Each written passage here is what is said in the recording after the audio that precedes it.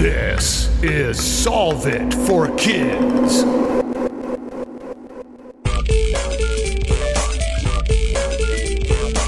Hello, my amazing and curious friends. My name is Jennifer, the Dean of all things STEM and STEAM, and this is Solve It for Kids, the podcast that gives kids and families a peek inside the real world of scientists, engineers, and experts as they solve problems in their jobs using creativity, cooperation, and critical thinking. And now please welcome to the show my podcast partner, Galactic Space Geek, Jeff Gagne. Hello, Jennifer, and hello, listeners.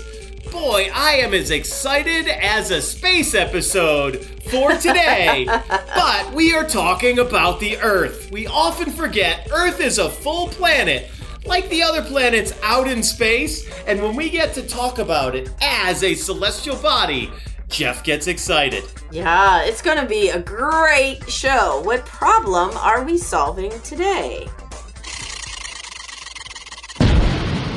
Where do earthquakes happen?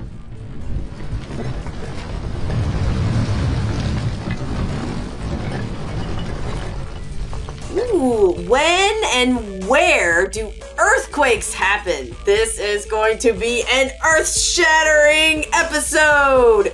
Who is our guest today, Jeff? Yes, it is. Our guest today is the wonderful Dr. Wendy Bohan. She is an earthquake geologist. Welcome to the show, Dr. Wendy. Hi, everybody. Woo! We are so delighted to have you, Dr. Wendy. And I have to say that if you follow Dr. Wendy on LinkedIn, she has the coolest videos of earthquakes and talks all about it, which is how I was one of those followers. I was like, oh my gosh, these are amazing. So here comes my first question, which most of our listeners know. Did you always know that you wanted to be an earthquake geologist since you were a kid? No, actually, I wanted to be a ballerina. And then I went to college to be an actress. And I moved to LA, and I was a professional actress in Hollywood for several years. Wow. They were not even on my mind until they were literally on my mind. And I got shaken awake by the Hector Mine earthquake, which was a magnitude 7.1. Oh my gosh. Yeah, out in the desert, but we felt it all over Southern California. And it was really scary, but it was also thrilling. And I wanted to learn more about it. And so that's how I got into earthquakes. Oh my gosh. Okay. Yeah. So prior to moving to LA and getting that wonderful introduction to earthquakes, where did you grow up? Were there any earthquakes there? I grew up in Virginia near the ocean, and there was one earthquake that I had felt. I was in the 4th grade on the 3rd story of the school building, and we thought a truck hit the school, but it was actually an earthquake. We didn't find out for a couple of days. Oh my gosh. I love that you remember both what grade you were in and what floor of the building you were in when that happened. Well, earthquakes are kind of like that. So when we went out to LA to move our daughter out there pre-pandemic, while we were in the air, they had one of their biggest, this was a few years ago, they had one of their biggest earthquakes. Like, thankfully, we landed, everything was fine. The next day, the aftershock was like 7 point something. I grew up in Illinois. I've lived on my whole life on the East Coast. Looked at my husband. I was like, what is this? Right? And the whole bed is shaking and the TV's going back and forth. And I was like, is this like a welcome to California, Swansons? Yes. So what that was called the Ridgecrest earthquake sequence. It happened in July of 2019. Yes. It was a magnitude 6.4 earthquake that happened out in the desert, kind of in between LA and San Francisco, but off to the east. And then the next day, there was a magnitude 7.1. Yes. So in about 5% of all earthquakes, there is an earthquake after the first sort of largest earthquake that's actually bigger. And that then is the main shock. So it doesn't happen very often, about 5% of the time, but that was one of those times. And so, yeah, that was quite a welcome. I'm a little bit jealous. Well, I mean, so we are newbies to all this. So we're like, do we go outside? Do we do whatever? My daughter runs to the bathroom, and stands in the doorway. I mean, we don't know.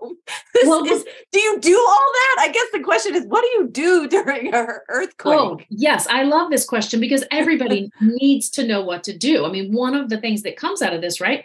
I felt earthquakes in Virginia. There are earthquakes in California. Right. Everywhere can feel shaking from an earthquake. So if you feel earthquake shaking, what you do is drop down to the ground, take cover underneath a sturdy object like a table, and then hold on tight until all the shaking is stopped. Okay. So they used to say stand in a doorway, but that was the kind of before houses were built as well as they are now. Oh, okay. Now the biggest concern is that things in your home could fall on you and hurt you. Yes. Things like your TV or your chest of drawers, a mirror that's hanging. And so we want you to get underneath a table to protect yourself from all those things that can fall. Well, that's good. I'll know the next time. Well, that's the thing about earthquakes. There's always a next time because they're always happening. Not in Florida. I live in Florida. Yeah, but you travel. You'll get a nice welcome to somewhere else. So Florida has earthquakes too. Florida has earthquakes too. Oh. And in fact, from 1975 to 1995, there were 4 states in the United States that didn't have any earthquakes. Florida was one of them. Can you guess the other 3? Alaska? I'm originally from Massachusetts. I'm going to say that. Nope, you're both wrong. Alaska actually has the most earthquakes of any state in the U.S. Really? What? It's Florida, North Dakota, Wisconsin. Oh, no, I've forgotten the other one. And South Dakota. Did I already say that one? No. You did not. Okay. Those are the 4. Wow. Yeah, Alaska has more than 1,000 earthquakes recorded there every single month. Oh my gosh. I had no idea. They are in that ring of fire. I mean, they are the northern part of that ring of fire. Wow. So yeah, let's think about this critically for a second. Yeah. Okay. And I think Jeff is on the track, right? Where do most earthquakes happen? Right. We've said that they didn't happen much in Florida. I did feel one in Virginia, but that was a long time ago and there haven't been many more since then. But there are a lot in California. There's a lot in Alaska. Yes. And that's because those are along the edge of the plate boundary. So the earth, right, is covered by that thin skin of rock. That's the crust. It's like the shell of a hard-boiled egg, thin and brittle.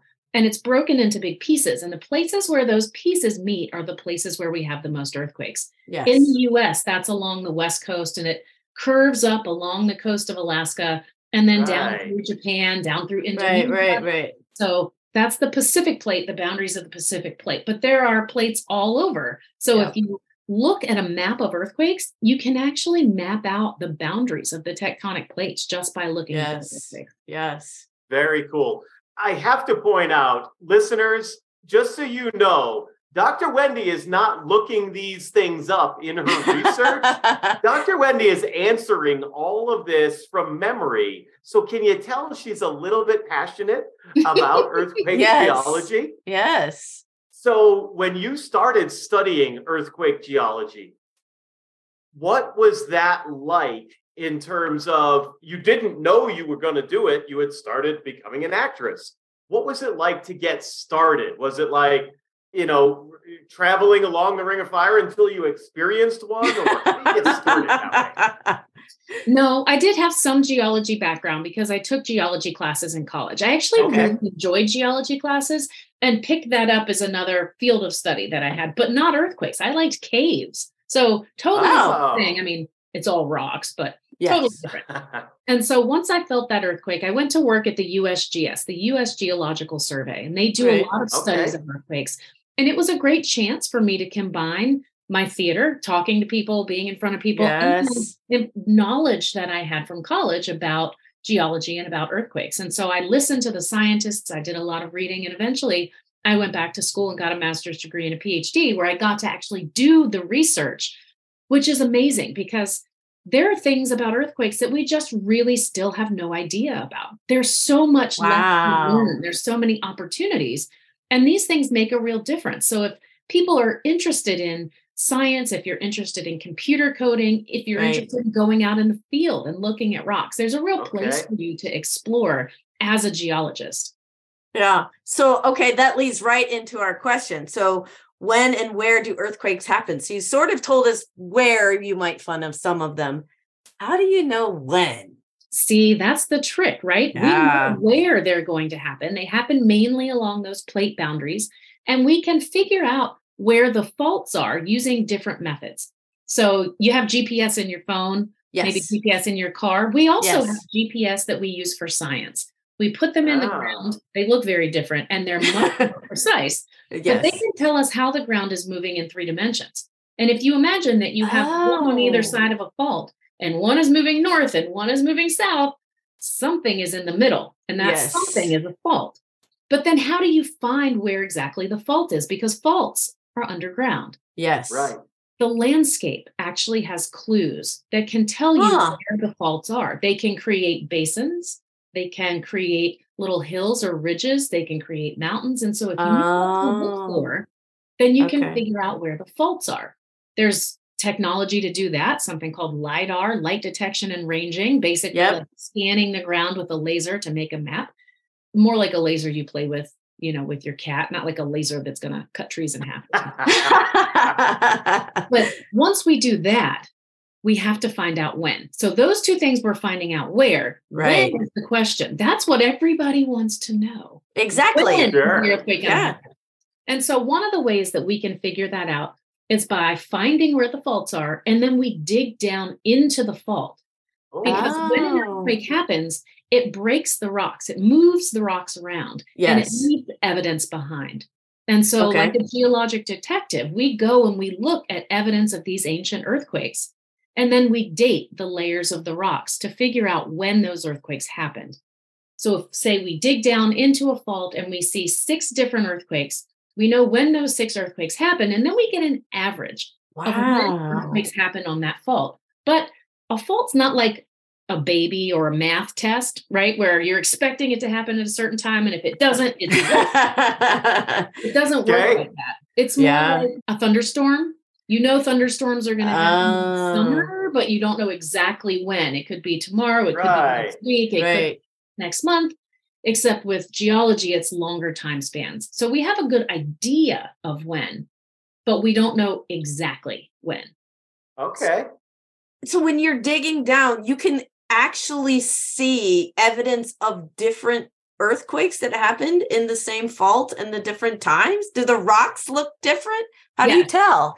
That's such a good question. So there's different ways you can do it. I'm going to use one example. Okay. So when rocks are laid down, they're laid down horizontally for the most part, sedimentary rocks, like dirt. Yes. You can think about it like the mail. You come in on Monday, you throw the mail on the counter. You come in on Tuesday, you throw the mail on the counter. You come in on Wednesday, you throw the mail on the counter. And it piles up, and it mostly is flat. And the oldest parts are at the bottom. The mail from Monday is the oldest. The mail from Friday is on the top. The rocks are the same. When an earthquake happens, it's like it shuffles all the mail around and it tears it. Right. And so then we'll be able to see that those rocks have been moved. They no longer match up across each side of the fault. Maybe one side gets pushed up a little bit. And then what happens is nothing. There's a long period of time where more rocks get laid down. More sand goes across. I see. And then there'll be another earthquake.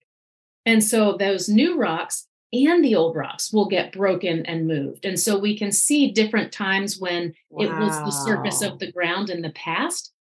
And we can figure out when that got broken, and we can see the rocks that were moved and damaged.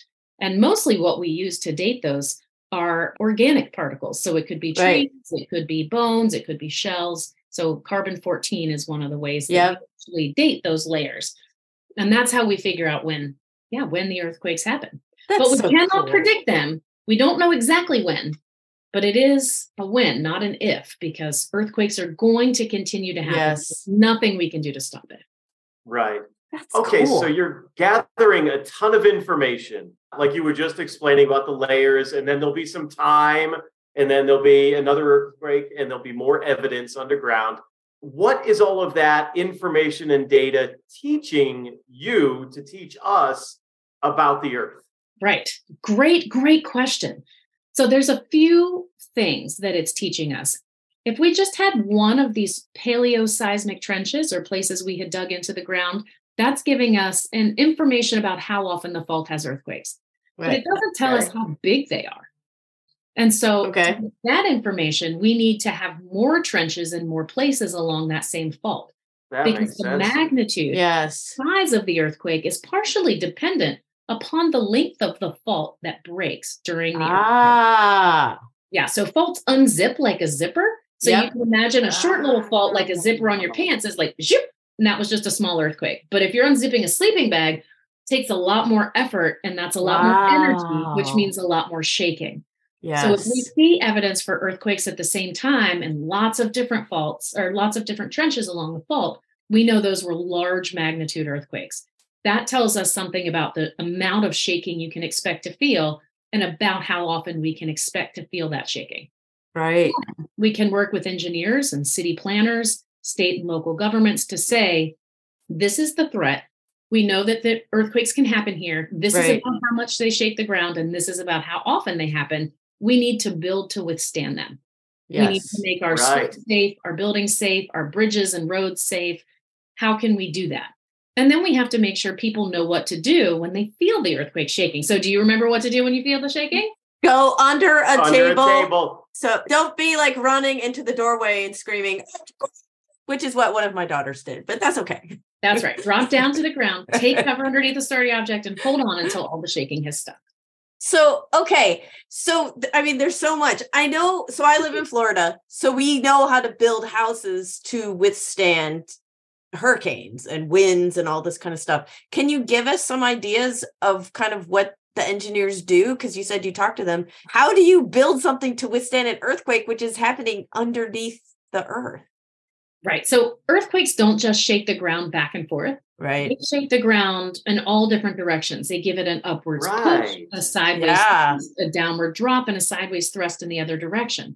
So one of the things that we know about buildings and earthquakes is that they need to be able to flex and bend. So think about standing in a forest with a strong wind moving through. What do trees do? They sway. Right. They flex and bend. So we know that structures that have wood frames often do really well because they can flex and bend with the shaking. Whereas structures that are made out of like concrete blocks are very brittle. Right. And they're very strong. They'll fall over if they shake like that. Yes. So that's one thing we can do is the type of materials that we use are really important. Okay. Another thing is a lot of places, before we really understood a lot about earthquakes, we would build buildings in certain ways in certain places, right? You sort of get the architectural style. Yes. In LA, across California, there wasn't a lot of space to build. And so they wanted to put parking garages underneath apartment buildings, right? Right. Okay. Park on the street. But they didn't actually make walls there. They would have columns. So it was sort of more open. Right. Feel. But that's called a soft first story. And what we learned is that those soft first stories will collapse, pancake down. Oh, no. Wow. And so one of the things you can do is go back to these older buildings that were built before we really understood what we needed to do to be safe. And you can retrofit them. So one of the things you can do is add in something called a shear wall. It's basically putting in more supports in buildings so that they can withstand that side to side shaking that can be so devastating and damaging for things that are not reinforced in the right way. Wow. Okay. There's a lot to this. Very much so. Yeah. Oh, yeah. Man, Japan, they are the leaders in this sort of thing. Cities in Japan often sway, but rarely topple. They have all sorts of things. Some of their buildings are built on rollers so that it absorbs some of the energy from the earthquake. Wow. Some of them have big pendulums so that it absorbs the energy from the earthquake. So they've really done a lot of work trying to figure out how to live with earthquakes, because we do need to learn to live with them, right? We can't just move our cities and towns away, and we can't stop them from happening. So how do we be more resilient? How do we learn how to both survive the earthquake, but also thrive after the earthquake is over? Exactly. Yes. Sure. And obviously with America, as we were already mentioning, California is one of the most susceptible states, but it's also one of the most populous states. Yes. So my brain is starting to think about, there's lots of buildings, homes, businesses, etc., that were built before we knew as much as we knew now. Are there ways to like re-engineer buildings that are already up to make them a little bit better, as you were just mentioning, like with those underground parking structures with apartment buildings? Or is it, well, we kind of, for a house, there's really not much you can do. We got to hope it holds on. And if it ever comes down, we'll rebuild it better. So there's a lot of things you can do. If you're in a house, you can do something that's basically tying your house down to the foundation, because people would just build the foundation and build the house on top of it. But the house didn't need to be connected because gravity was holding it down. Well, what happens when suddenly gravity's not quite... It's moving around now. Yes, that's not good. Gravity's fighting back. Yeah, they can shake you hard enough that it exceeds the force of gravity, can throw you in the air. Wow. And so you have to tie your house down to the foundation so that it doesn't slide off. You can do things like securing your water heater to the wall. Businesses and the larger structures can do retrofitting. There's something called unreinforced masonry. You know how people put like bricks and decorative stuff along the buildings? Yes. Yeah, that stuff peels right off and collapses. Oh, gosh. So you can do things where you don't nail it in, but you essentially drill holes and attach it in a more secure and sturdy way. So there's lots of ways that we can make buildings a lot safer. Sometimes the buildings are really old and maybe it's more cost effective to just rebuild and start over. Yes. Yes. Especially if it's a historic building, even if it's old, we want to try and maintain those and make sure that we have a record and a history. And so there's a lot that we can do to secure those types of buildings. That's cool. So I want to talk a little bit about why we can never get away from earthquakes. Let's talk a little bit about the dynamic Earth and how the whole planet it's going to keep moving, right? It's going to keep shifting. Yeah, our planet is alive. Sometimes we talk about the Earth as a heat engine because we have the core and it's releasing heat and all of this. Things. I don't like to think about it that way. I like to think about the Earth as a living creature that we have to care for. And you can see images from NASA where it looks like the Earth is breathing. Yes, I've seen those. Snow and it comes up and it comes down. All of the systems on Earth are connected, just like all of the systems in our body are connected. Yes. And one of the systems that helps to drive that is plate tectonics. So volcanoes are part of plate tectonics. Yep. Right. Are part of plate tectonics. And if our planet was dead, everything else would be dead too, right? We couldn't maintain our atmosphere, we couldn't maintain our biosphere and our animals. And so plate tectonics is one of the ways that keeps our planet alive and healthy.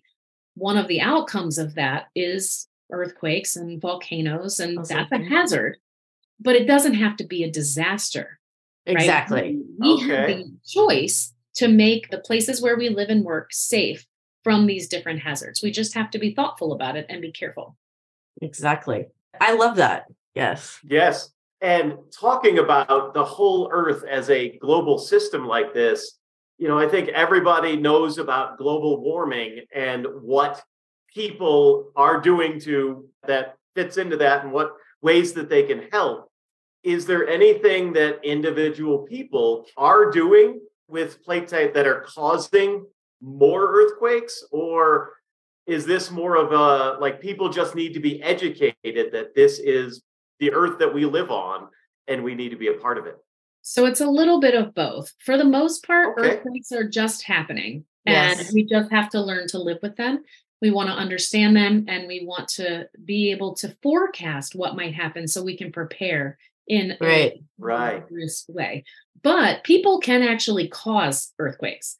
So what happens, you may have heard of fracking. Oh, yes. Fracking is not actually what causes the bigger earthquakes. So the basic idea is that there's a lot of gas and oil that are trapped in rocks, but it's not just like in a big hole in the ground where you can pull it out. It's actually trapped in the pores inside the rocks. Yes. Right. So what energy companies will do is they will inject water into the ground, deep, deep in the ground, and there's a slurry in that water. So it's like the sand and stuff, and it'll break the rock open and kind of hold the rock apart so that the oil and gas can come out and they can slurp everything back up to the surface. Once they've slurped everything, that's the fracking part, right? That's around. Once they've slurped it all back up, they have to do something with all of the stuff they don't want, that slurry. It's called wastewater. And so what they do with it is they put it deep, deep, deep, deep down inside the Earth because the Earth can act like a giant sieve and clean it out. But if they put it in a place where there happen to be faults, then that can lubricate the faults and cause earthquakes in these places. So there's lots of places where they do wastewater injection and there aren't earthquakes. But in places like Kansas, Oklahoma, northern Texas, do wastewater injection there, and it turns out earthquakes start happening, and some of them are pretty big. There was a magnitude 5.7 in Pawnee, Oklahoma, that did damage to people's homes that was a result Wow. of injection. In fact, the largest earthquake in Canada in a good long while was a magnitude 5.6. That was also the result of wastewater injection. So, Oh, wow. Oh, wow. Yeah. So that's one of those things you need to think about too sometimes. It's a balance, as you said, that think about the earth as a system.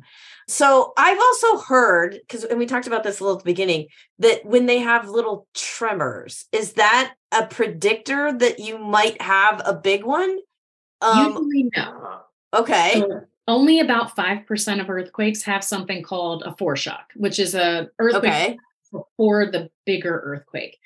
As we get better technology and things like AI, we may be able to detect smaller and smaller earthquakes. But as it stands right now, there is nothing that we know of that can tell us that an earthquake is about to happen. In fact, we put instruments deep down inside the San Andreas Fault, in the place where earthquakes began, in a place where all these little earthquakes were happening, to see if we can come up with something.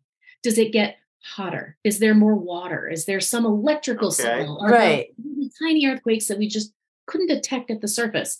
Then you know what we found? What? Nothing. Really? So does that mean that there's nothing happening? There's nothing to detect? Or does that mean we don't know what we're looking for? There you go. Or does that mean that we don't know how to measure it? So we don't know if there is a precursor, but if there is, we haven't found it yet. Yeah. Well, so then also, why do you have aftershocks then too? Oh, aftershocks are really cool. They're the only earthquakes we can predict. And there's like different mathematical laws that describe them. Okay. I think of aftershocks like, have you ever been in a hurricane in kind of an old house and it's like lots of wind, and then after the wind dies down, the house still keeps creaking? Yes. And it kind of settles into place. It's very much like that. So the earthquake happens and it breaks the rocks, but it puts stress on the rocks all around the edges of the place that broke. And so those are still kind of crackling along. Those are the aftershocks, or those crackles along the edges as the tectonic plates are kind of settling into this new position. Okay. Those are fun too, because I think we experienced a couple of those after that big one. Oh yeah. Aftershocks happen after just about every large earthquake. In fact, you can tell we were not the Californians, because the Californians are walking, all of a sudden we're like, what is that? Everyone else is just walking along. Yeah, it's an aftershock. Yeah, they're very blasé. I mean, we get freaking out.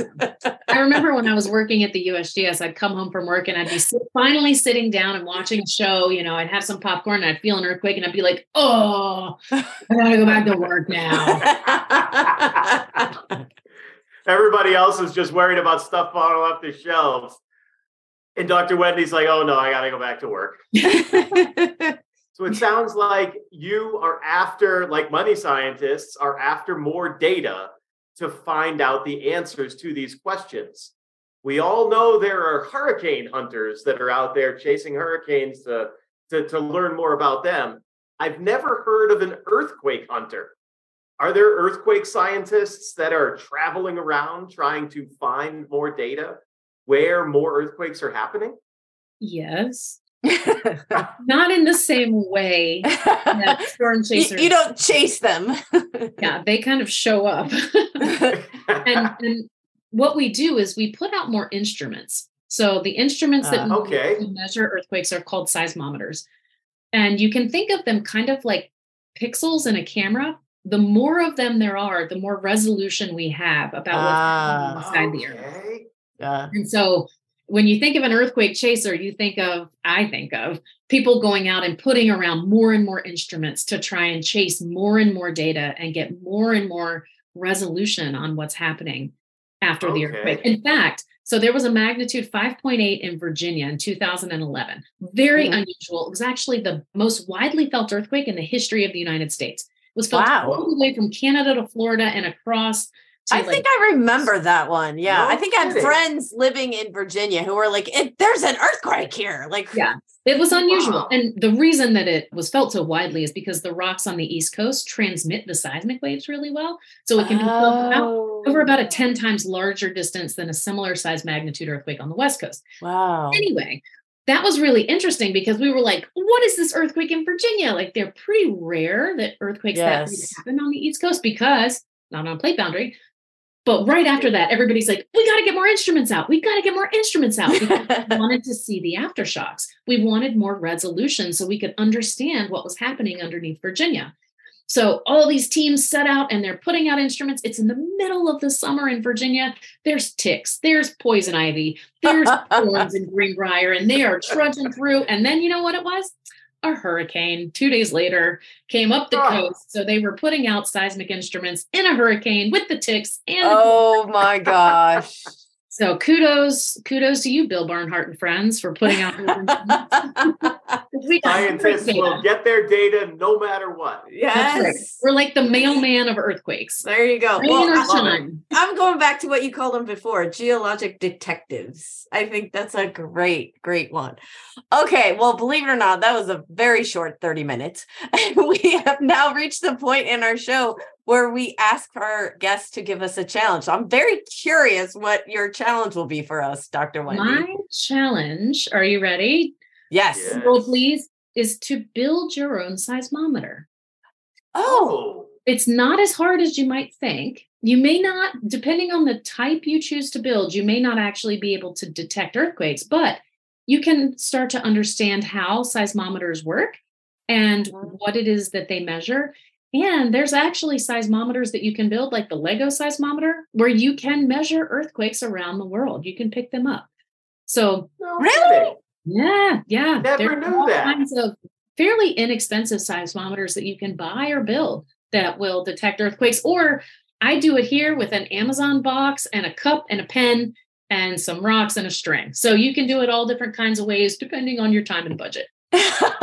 Okay. I love that. I do too. That is fantastic. And so all of our listeners will make sure we have that on our website for you to go look up. That'll be fun. Before Jennifer ends this show, I do have to ask, do you have a favorite earthquake in history? Oh my gosh, that's kind of hard. I really like the Hector Mine earthquake because that was the earthquake that got me. That got you. Okay. I'm going to go look that I think it would have to be Hector Mine. Also, it's really hard to be an earthquake scientist sometimes because earthquakes really, they hurt people and they can. Yes, sure. And so the Hector Mine earthquake was a really good earthquake because it happened in the desert. It didn't do a lot of damage. Right. Didn't kill anybody. So it was an earthquake you could enjoy instead of an earthquake where you were really sad and heartbroken while you were studying it. Oh, understand. Yes. Absolutely. Well, this has been a fantastic episode. Thank you so much for educating us about earthquakes. And thank you for being on Solve It for Kids, Dr. Wendy. Thanks for having me. This was so much fun. Let's keep shaking things up in science, you guys. You know, I understand that earthquakes are scary and a little terrifying and they cause damage. Jeff's never been in one, and after talking about them this long, I feel like I want to become an earthquake hunter and go find one just so I can experience what it feels like when the Earth, our planet, shakes beneath your feet. Wow. It's very interesting to be involved in one, and especially growing up in the Midwest and then living in Florida when we were out in California. Was kind of like, what is happening? It was very disorienting. But had I been with Dr. Wendy and had done her challenge to build my own seismometer, I could have figured out what was happening, right? And been like, hey, it's an earthquake. Absolutely. And here's one. Lots of challenges that are out there in the STEM world. A lot of us have already seen or maybe done. I bet there's a whole lot of us that have never built our own seismometer. So be sure to check our website for the instructions on this one. This could be fun. Absolutely. Yes. So you can find the instructions on our website, as Jeff said, solveitforkids.com. And if you build a seismometer or you've just been through an earthquake and you want to share your experience with us, tag us on social media. We are at KidSolve at Facebook, Instagram, and Twitter. We would love to hear from you. And also check out Dr. Wendy on her YouTube channel, which we'll have on the solveitforkids.com website, because she is so cool to just listen to, and you will learn so much more about earthquakes than you ever imagined. Absolutely. Until next time, Jen and Jeff will be watching Dr. Wendy on her YouTube channel. But also listen to this episode again because Dr. Wendy was wonderful. Until next time, you'll hear Jen and Jeff on Solve It for Kids.